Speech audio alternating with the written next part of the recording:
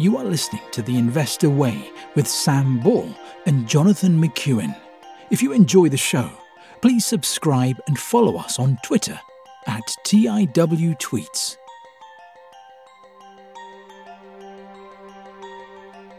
Hello and welcome to The Investor Way with myself, John McEwen, and my co-host Sam Ball. This week on The Investor Way, we have Reckitt Benckiser, Associated British Foods, Unilever, Whitbread, Nestle, and our US company of the week is McDonald's. Sam, shall I kick us off with Reckitt? Absolutely. So, I don't know whether it's a favourite of the show, but it does feature regularly alongside all of our other consumer goods companies. It's the owner of Dettol and Durex, and they had their first quarter results out this week, with first quarter revenue coming in at £3.9 billion, reflecting like-for-like growth of 7.9%. Higher prices contributed 12.4%, whilst volumes fell by 4.5%. All business units contributed to the growth, with hygiene the weakest of the three divisions, like-for-like net revenue growth of 2% to £1.5 billion, with strong growth from Finish, Harpic and Vanish, offsetting a high-teen decline for Lysol after the pandemic. However, this should be the final quarter where Lysol sales come up against inflated comparable periods, and growth is expected to return in the next quarter. Health saw like-for-like net revenue growth of 12.5% to £1.6 billion, with the over-the-counter portfolio delivering 30% growth, whilst Intimate Wellness and Durex delivered mid-single-digit growth. The nutrition division delivered like-for-like net revenue growth of 11.9% to £683 million, with mid-single-digit growth in the emerging markets and mid-teen growth in the US. Chris Lick, the new president from the health unit, has been appointed as the chief executive and will take over from the current CEO at the end of the year. Reckitt's targeting between 3 and 5% like-for-like net revenue growth in 2023. And that includes the impact of the competitor supply disruption that acted as a tailwind over 2022 in the US nutrition business, which had previously been excluded from sales guidance. In terms of valuation, Reckitt has a market cap of £46 billion and trades at 19 times forward earnings, has a yield of just under 3%. I thought these results were fairly decent, not the very best of the consumer goods companies, but Reckitt was probably the best performer in the COVID period with the brands like Lysol and Dettol. But we'll see that coming up with Unilever and Nestle that we have later in the show. And net debt has also been falling and is now around 2 times EBITDA, and there's £2.4 billion of expected free cash this year, with the final dividend seeing full-year distributions up 5%. This is certainly much healthier than it was a few years ago after the acquisition of the formula business Mead Johnson, which never played out for the group. I do like the brands Reckitt has, however, I think it's probably fairly valued, maybe compared with a couple of ones we're going to come onto, a little bit expensive. I do own it, but I won't be buying any more shares at the moment. I'll just sit tight with it, I think. Sam, what are your thoughts on these results and Reckitt? I thought the results were fine. Yeah, like-for-like growth of 7.9%. That's all right, I think, especially when you consider that it's got those named brands, so it can't push on the price. It does have pricing power, but if it pushes too much in inflationary times, people will just switch to the cheaper brands. So it does have some strong brands, but it can't push them too much, I don't think. So I think 7.9, it's about where you'd expect it to be. I think 3 to 5% is quite disappointing growth figures, especially if inflation does continue at 10%. And I think for 3 to 5% growth, I think to pay almost 19 times earnings is just, it's quite expensive. I would not be comfortable paying that for this business. I don't really have much more to add, just because anything else I would say, I'd then start comparing it to results that we haven't covered yet in the show. So I don't want to give any spoilers. Yeah, absolutely. Okay. On to Associated British Foods then.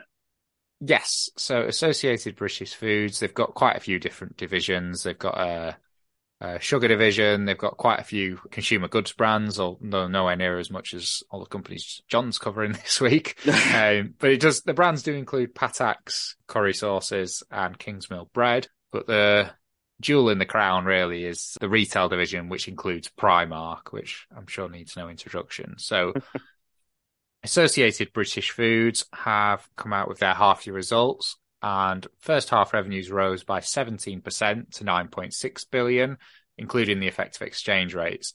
This was thanks to growth across all business segments, and the key Primark business grew by more than expected. Sales up 17% to 4.2 billion, thanks to higher prices and volumes. Total underlying operating profit, however, fell 7% to 684 million. Profit across the food businesses grew 4% to 373 million after a particularly strong performance from the ingredients division. Profit at Primark fell 16% to 351 million as the cost of goods, labour, energy and shipping all rose. And Primark decided not to pass the full extent of these rises on to customers. Net debt, including lease liabilities, grew in line with group expectations, rising from 1.8 billion to 2.6 billion. Free cash flow fell from an inflow of 188 million to an outflow of 290 million as the group spent 140 million on share buybacks. Inventory levels increased in the sugar business and at Primark. These inventory levels were expected to reduce in the second half. For the full year, underlying operating profit is expected to be roughly in line with last year at 1.4 billion. So if net debt's at 2.6 billion, operating profits at 1.4, I don't really have an issue with that. So that's in the range where it can comfortably repay us. Or I think it can anyway. At Primark, the group remains cautious about the resilience of consumer discretionary spending. Dividend increased 3%. If we drill into the results a bit more, so if we go into the retail division, which is basically Primark, which I think is the most important part of the business. It's about 50% of the business, but it's the most stable 50% as well, because like the sugar, for example, that's just a commodity, so profits for that fluctuate a lot. But if we go into Primark, revenue was up 19% and operating profit down 15%. The margins decreased from 11.7% to 8.3%, and the return on capital employed has dropped from 14.4% to 12.4%. They've said that in the UK, like-for-like sales were 15%. Footfall was significantly better in destination city stores and strengthened on high streets and in retail parts. And the value market share increased from 6.2% to 6.5%. In Europe, excluding the UK, like-for-like sales were up 8%. They had higher average selling prices and footfall and much improved performances in Spain, France and Germany. And in the US, sales rose 11%. And they've also started doing click and collect in 25 stores in the north of England. They've said that they've had encouraging results. If that's the case, you'd probably expect to see that rolled out nationwide. I think it's a good way to go. I think if they start trying to do actual online shopping and delivery on those margins, it's just too tough. But I think for click and collect, I don't think there's any reason not to do it. So I think that's quite smart. And then, as mentioned, US revenue was up 11%, but they've also opened 3 new stores in the period, with 5 more to open in the second half. And those are stores in Buffalo, Albany, Green Acres Mall, New York, Baltimore, Maryland, Jersey Garden Mall, New Jersey. And they've signed 2 new leases in Orlando, Florida, and Jersey City, New Jersey. And they're expanding further into southern states, including Texas. And they said the construction of the second US distribution center in Jacksonville, Florida is progressing well as well. In terms of valuation, the business trades at a forward price to earnings of 14.7, and that compares to a 10-year average of 20.2. And the prospective yield for the next 12 months is 2.4%. My view is I think these are pretty decent results. 17% rise in revenue is pretty good. Underlying operating profit falling 7% is disappointing. In the environment we're in, it's not that surprising, and I think the actual businesses are performing well. I like it. I think a valuation of just under 15 times earnings, I think it's pretty reasonably priced, especially when you factor in the potential for the US business in Primark, which is something we covered in a bit more detail the last time we covered it. And it's got a decent dividend as well. And even if the Primark overseas expansion is just a complete flop, it's still a decent business. So yeah, I like it. John, what are your thoughts on these results and the valuation? I mean, obviously, very good to see the revenue growth. Margins are being squeezed, but I think for me, the attraction of Primark is, well, what I've become to appreciate is this US growth, and seems to be going down very well. They're expanding from the East Coast, and it doesn't really look like that's factored into the price so much, as far as I can see anyway. So I quite like it, actually. And it is tough at the moment with the inflationary pressures, but once that eases up, there are lots of opportunities, I think, for Primark at under 15 times forward earnings. I think it might already be on your watch list, but do you think, is there anything that would cause you to pull the trigger on this? I think it's actually seeing the progress in the US and hearing more about that, it doing well, and then this, more stores being built. To be honest, I think that is that's the bit that's pushing me, really.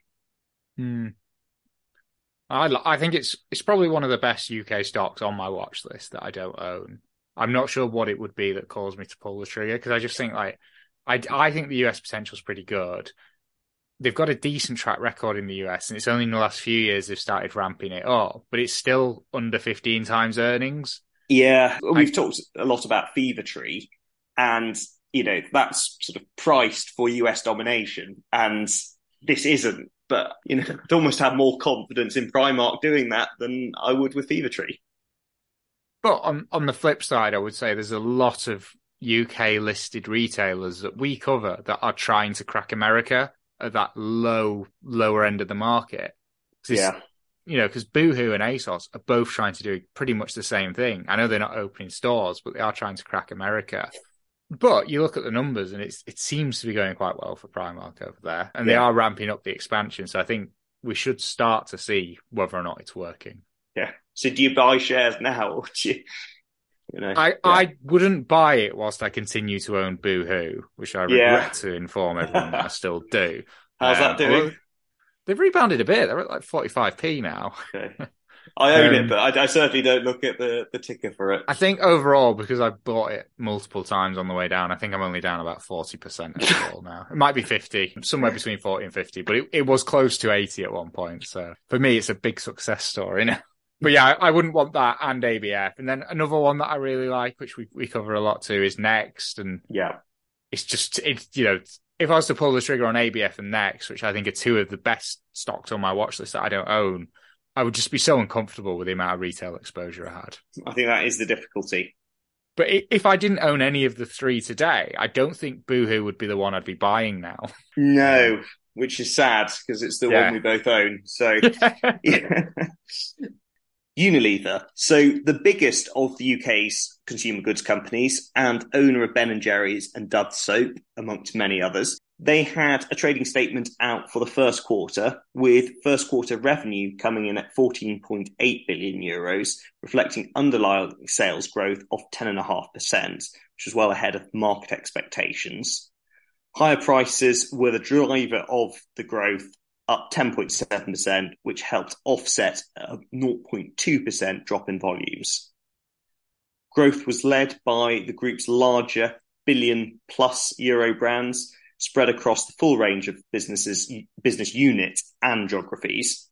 These brands account for 54% of group turnover and delivered underlying sales growth of 12.1%, with strong performances in Omo, which is Persil, Hellmann's, Rexona, which is Shaw, and Lux. In terms of divisions, beauty saw underlying sales growth of 9.3%, with turnover of 3.1 billion euros. Personal care up 12.7%, with turnover of 3.4 billion euros. Home care up 12.2%, with turnover of 3.2 billion euros. And nutrition up 11.9% at 3.4 billion euros. Ice cream, which is Magnum and Ben & Jerry's, was up 6% to 1.7 billion euros. Underlying sales growth for the year is expected to be at the top end of the 3 to 5% ongoing target range, and price hikes are expected to continue over the first half and soften through the next year. The board announced a quarterly interim dividend of 42 cents a share, And in March, the group announced the third €750 million buyback, which is part of the total €3 billion buyback.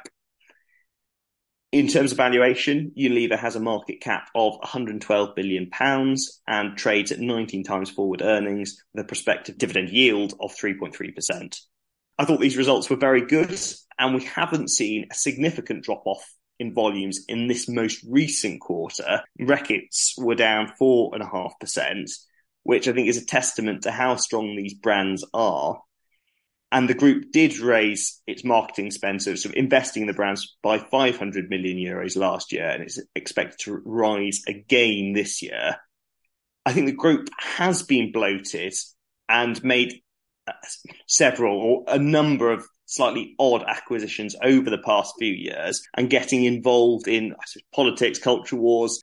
But they have a new CEO who's coming in, and I'm much more optimistic about focusing back on those core brands and essentially realising some more value in the company moving forward, and hopefully replicating more what Nestle has been doing in recent years. And net debt, similar to Reckitt, sits at about 2 times EBITDA. It's not cheap, certainly, and I know what you're going to say, Sam, but I would certainly choose it if I were choosing between Reckitt and Unilever as consumer goods companies, because they're essentially the same valuation at the moment. So on the basis of the brands, I'm probably more optimistic about the change ahead of Unilever, again, compared with Reckitt. Sam, your thoughts on Unilever? I thought the results were pretty decent. I think 10.5% growth is pretty good. It's better than Reckitt, although I appreciate Reckitt does have a bit more of a focus toward like the hygiene and cleaning products, which are up against tougher comparatives. It's got the same 3 to 5% target for growth, but they have said they'll be at the higher end of the range, so it might be a little bit better. I'm not sure how I feel about the valuation. The growth's pretty good. I just think at nearly 19 times earnings, nothing's really changed since the last time we covered it, except the price, because it was putting up about 10% then as well. The dividend's now gone down because the share price has gone up. The only real change is the new CEO. Don't know obviously he won't have had any impact really in these figures because he's just come in. I know they've got the 600 million cost saving program. I don't know how much of that is him or was already in place, but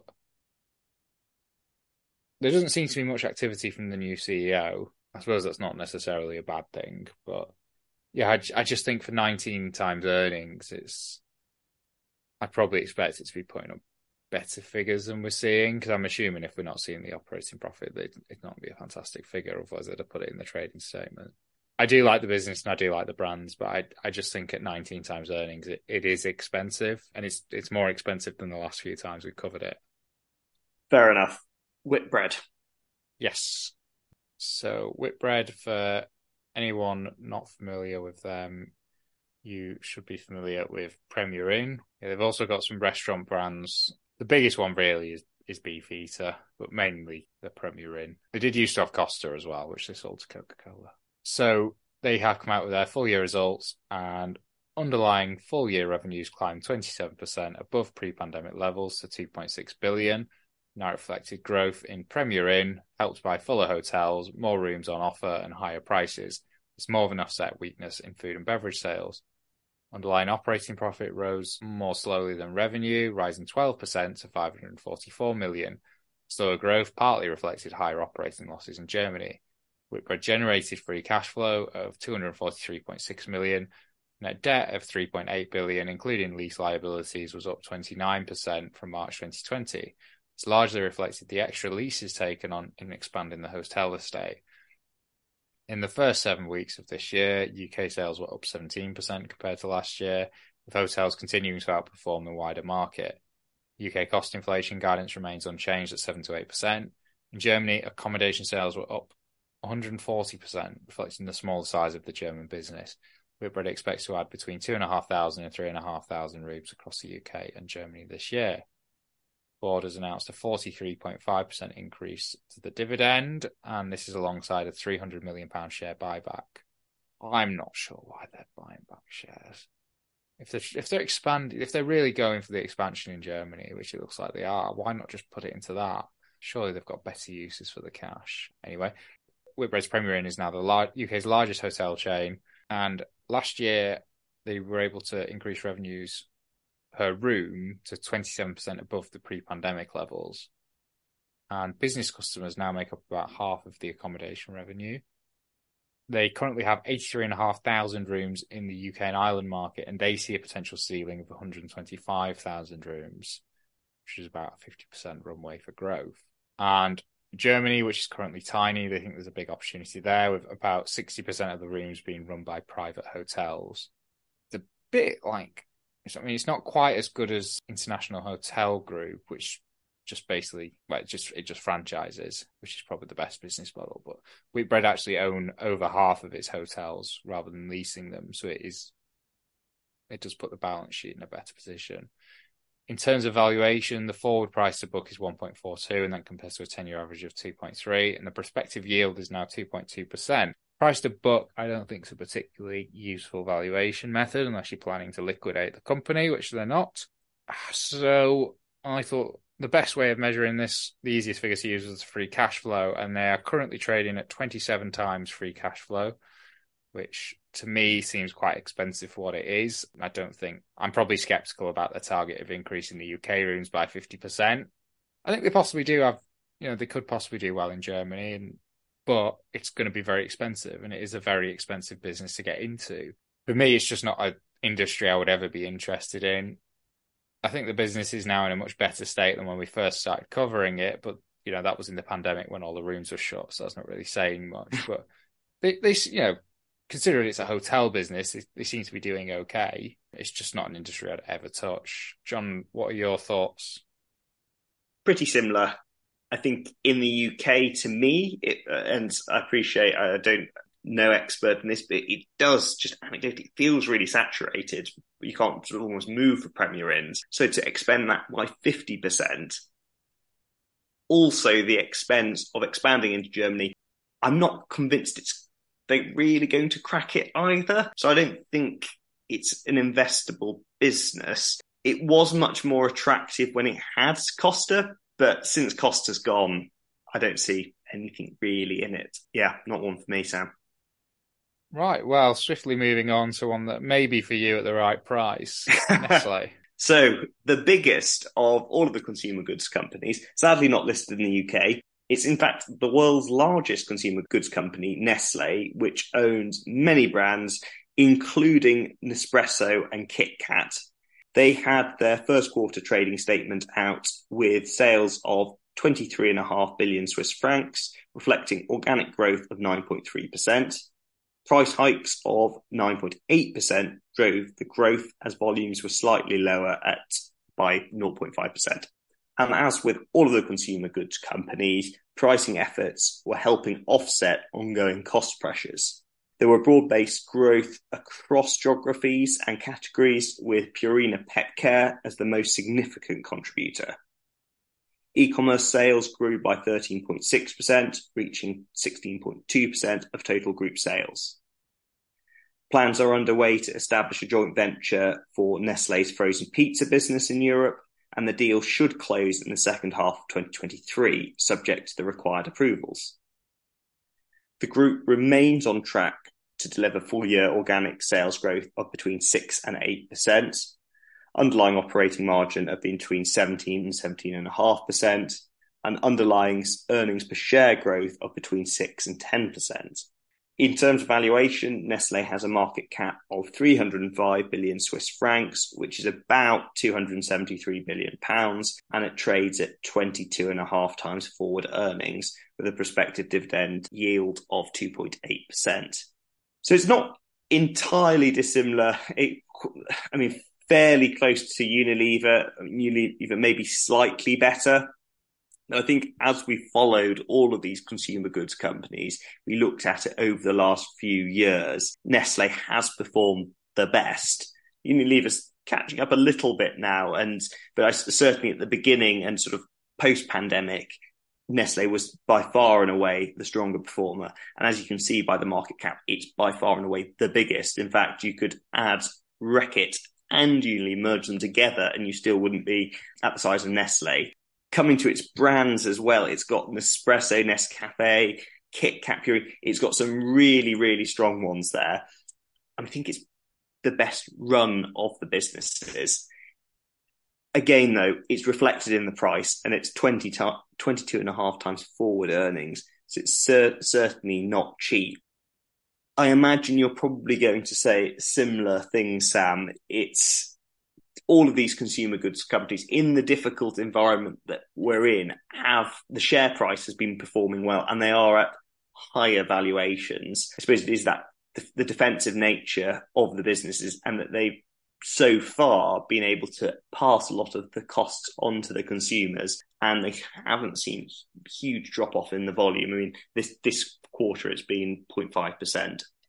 Would you stretch to Nestle, or is it same story for you? It's pretty similar. I wouldn't pay 23 times earnings or 22 and a half times earnings for a business that's only going to grow sales 6 to 8% next year and on earnings per share 6 to 10. But the business can't help the price it trades at. In terms of these results, I think they are the best ones. I think Nestle probably has the best brands for me, although Unilever, I think, has some fantastic brands. I don't like Reckitt's brands as much, but they are still very good. I think to be able to raise prices 9.8% and only have a 0.5% drop off in volumes, outside of selling tobacco, it's really hard. So for Nestle to do that, I think is really impressive. And Unilever too, actually. So that increased prices with only a 0.2% drop in volumes. What did Reckitt's was higher at 4.5%. But I think it's got some fantastic brands. For me, probably the best of the three businesses that we've covered in terms of brands. Operating margin is very good, 17 to 7.5%, or the underlying operating margin. I think it's higher than Unilever's, although I think historically... it's about 16% for Unilever. I think Unilever historically has been up at about 18 at one point. But it's a fantastic business. We've covered it multiple times, and every time we cover it, it just puts up fantastic figures, and that's reflected in the price. But since we last covered it, Nestle's price hasn't come down, but Unilever has gone up. So I think now the difference in figures and the quality of brands, and just in terms of Nestle for a lot longer has been a much better run business, whereas Unilever's been a bit of a circus the last few years. I wouldn't buy any of them, but I would probably prefer now to pay 22.4 times earnings for Nestle than I would to pay 18.7 for Unilever. But I think you would be overpaying for either of them. So I'd probably not buy either. But if I had to buy one of the three, it would be Nestle, because I think the difference in price for the historically worse figures and what I consider to be slightly worse brands, but still fantastic, I just don't think there's enough of a difference, or as much as there should be. But yeah, I think the results are very good. And like I say, Nestle can't help the price it trades at. And the reason it trades at such a high price is because it's such a good business. Okay, on to our US company of the week. A quality company, Sam? I think it's hard to dispute. So McDonald's, I'm assuming everyone is familiar with it. But McDonald's have come out with their Q1 results. I think we may have covered McDonald's before once, but I can't remember what we concluded. Anyway, they've come out with their Q1 results, and comparable sales increased by nearly 13% for the quarter, both globally and across each segment. And digital system-wide sales in their top 6 markets were nearly $7.5 billion for the quarter. And all these figures are in dollars, representing almost 40% of the system-wide sales.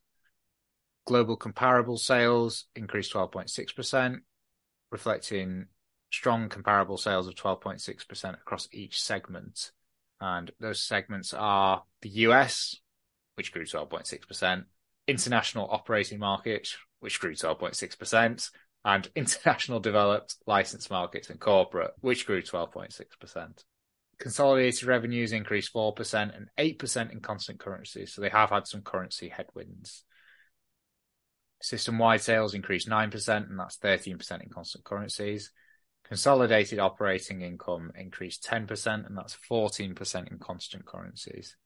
And diluted earnings per share was 2.45%, an increase of 66%, or 72% in constant currencies. However, excluding the 18 cents per share of restructuring charges, diluted earnings per share only increased 15%, or 19% in constant currencies.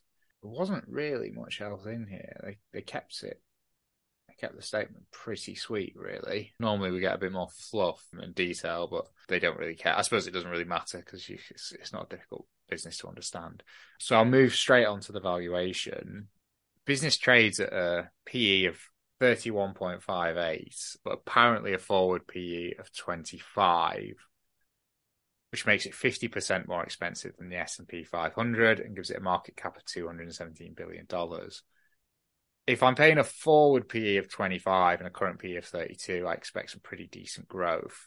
And you just don't get it. So from 2007 to 2022, a 15-year period, revenue grew from $19 a share to $31.5, which is not that much considering it's spread over 50% increase over 15 years is just not that good per share. Earnings per share did a lot better, growing from $2 a share to over $8. However, it looks like 2007, I've not gone back that far, but 2007 might have been a one-off year because from 2008, it's already gone to 3.82. So 3.82 in 14 years to 8.39. Again, not that good. Free cash flow is pretty similar, 3.35 from 2008 to $7.45 in 2022. And then in terms of the average annual price to earnings ratio, it starts the period at 25, which does suggest that those earnings are reduced earnings. And then the next year it's at 15. And it stayed in the teens until 2015 when it's gone to 20. And then it's just slowly increased. In 2022, it's at an average of 30. No, this is just a fantastic business. It's definitely a business that I think at the right price I would like to own because it is just so impressive. But it does have to be the right price because if there's probably one business on the planet more than any other that's saturated, it has to be McDonald's. And what they've done is fantastic, but you're not really buying McDonald's for growth. So the dividend yield is about 2%. And I think this is a fantastic business. There's obviously a big moat, but you're primarily, I think, buying this for income, really. There's 2% yield is just not good enough for a business that I don't think is going to grow significantly beyond inflation because I don't see where the growth comes from because they're everywhere. And it is a fantastic business. I can't stress that enough, but 25 times forward PE, I just think it's silly. John, what are your thoughts? Yeah, it's very difficult. High quality business, but really top evaluation. And where it goes from here, I don't know. At the right price, I would like to own it. But again, will it ever be the right price? It's kind of one of those companies, I think. The cheapest it's been in the last 15 years. 2009, it traded at an average PE ratio of 13.8. 13.8? Yes. Okay. Significantly more expensive now, yeah. Oh, yeah.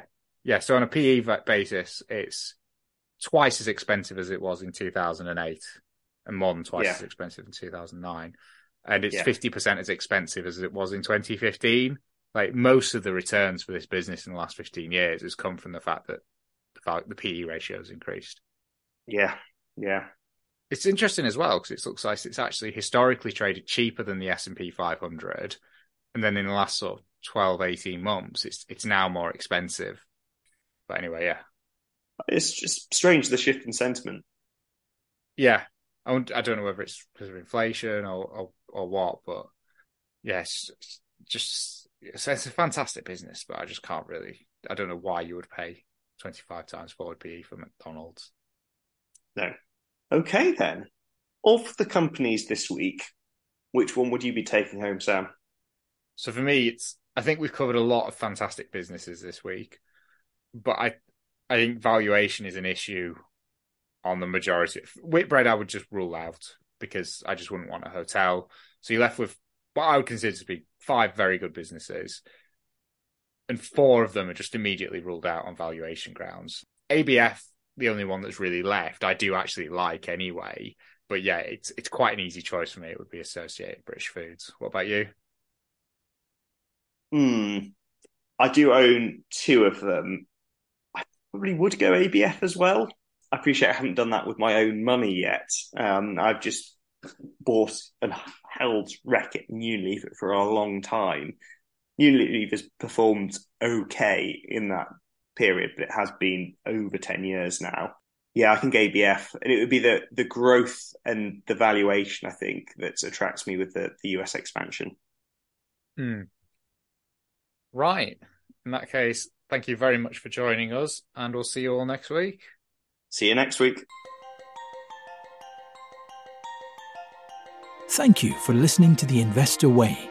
To get in touch, please follow us on Twitter at TIWTweets. This podcast is for entertainment purposes only and does not constitute financial advice. Neither Sam nor Jonathan are financial advisors. For investment advice, please consult professional advisors.